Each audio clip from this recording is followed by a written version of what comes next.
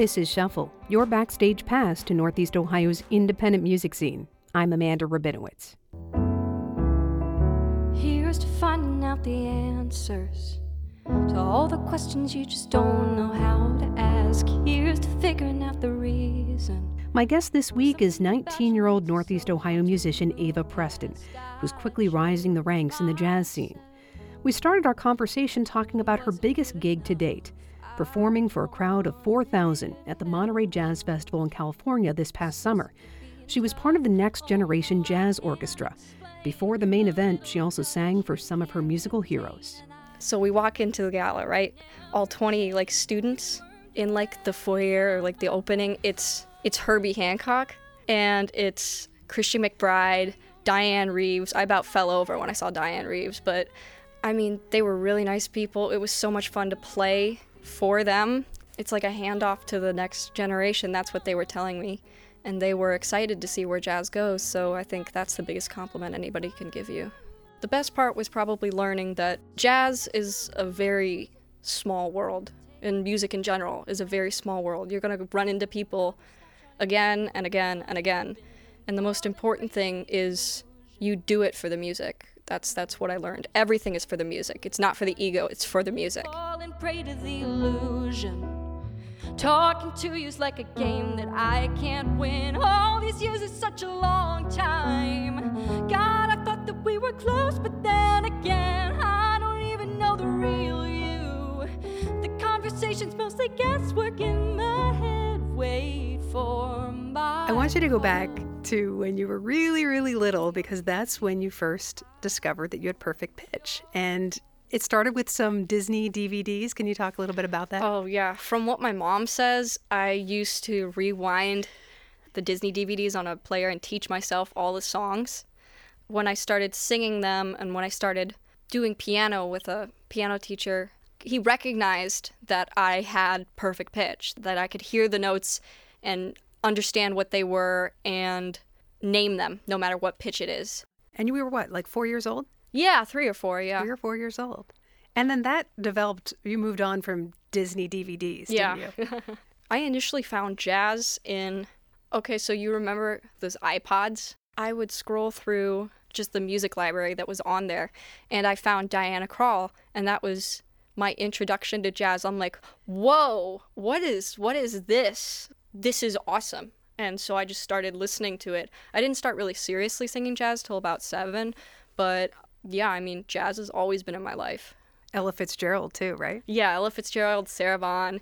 I found Carmen McRae a little later. What was it like trying to emulate them? Difficult. Yeah, I bet. Difficult at first. I mean, especially the scat singing. But now I feel like I've really improved on that front, improvising. It's one of the most fun parts of jazz to me, honestly, improvising. Because it's music about freedom, and it's very represented in the way that you play the music. Footsteps that echo in the hallway, the memory of a moment that's passed and the words that I never could say. I see you standing, reflected in the skyline. With every little breath that I take comes the thought that you'd never be mine. I know that you also went to a lot of songwriting camps. Is that how you kind of honed your craft? The first one I went to is what inspired me to write songs. I did this songwriting camp with Steve Bogart at the Civic, and they told me to write a song, and so I wrote it. They're like, this is good, I want you to come down to Nashville. So I did, and I met a lot of mentors down there. I went to spring training, the songwriting camp, and it's just, it sparked something in me. It's like, I gotta write, that's what I have to do. Ringing cries, pain inside. I know in school, one of your favorite subjects was social studies, and that influenced your songwriting. Yes, I've always loved history, and I was learning about, Malala and things like the Holocaust, a lot of wars, a lot of terrorism, and that really influenced me to write a song about genocide, is the way I put it when I was 11. I wrote that song Ashes just to be a message of hope that there's something out there, that it's bad, but there's something out there that's gonna guide you, help you, whether it's a religious figure or just, somebody who helps you on the street. Just there's something out there that's good. And it seems like the obstinate voices of wrong are the only ones ever heard. So you lie and you wait as your soul starts to fade, losing faith in this world. Oh, but I believe that your hope for a change will shine bright for millions of eyes to see. And you wrote a song about opioid addiction. For my generation, everybody's affected by the opioid crisis. Every single one of us knows a brother, a sister, a friend, a parent, an uncle, anybody who's influenced by opioids, and it's so unfortunate that it's that widespread. And I decided to write that song as a sort of wake-up call. Like, these people are hurting. We need to help them, not try and shun them to the outskirts of society, because one day it will affect you. Drink until you pass out. Smoke until you're screaming.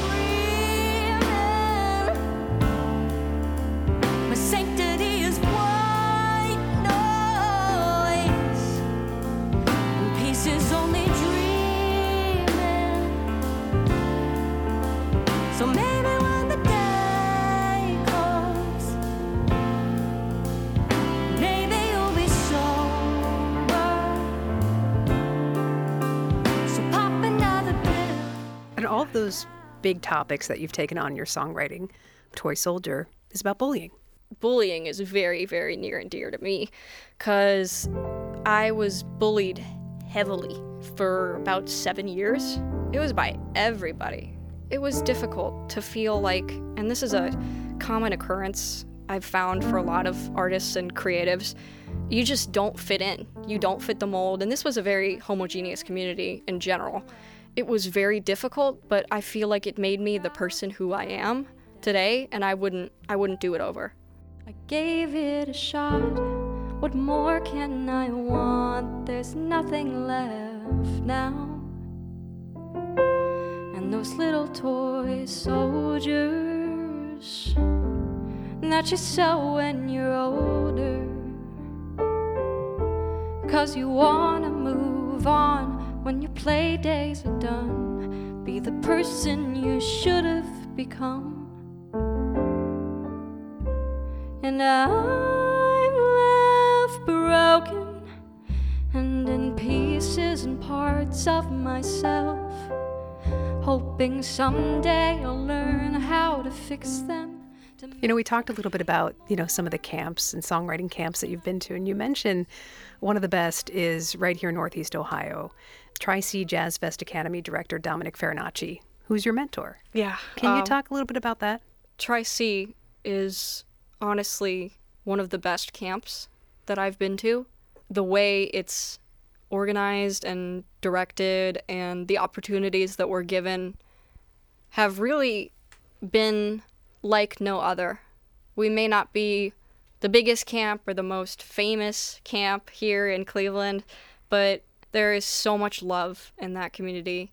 And everything I've learned about being a leader and figuring out how to do gigs, figuring out how to balance my schedule, how to just, get through life in general, I've learned from there, and I've learned from my mentor, Dominic Farinacci. He's like a second father to me. Sometimes, we call him the jazz father in our circle of friends, but he's really been an influential person in my life. When Dominic Farinacci was your age, he went off to Juilliard in New York. Yeah. Do you plan to follow in his footsteps?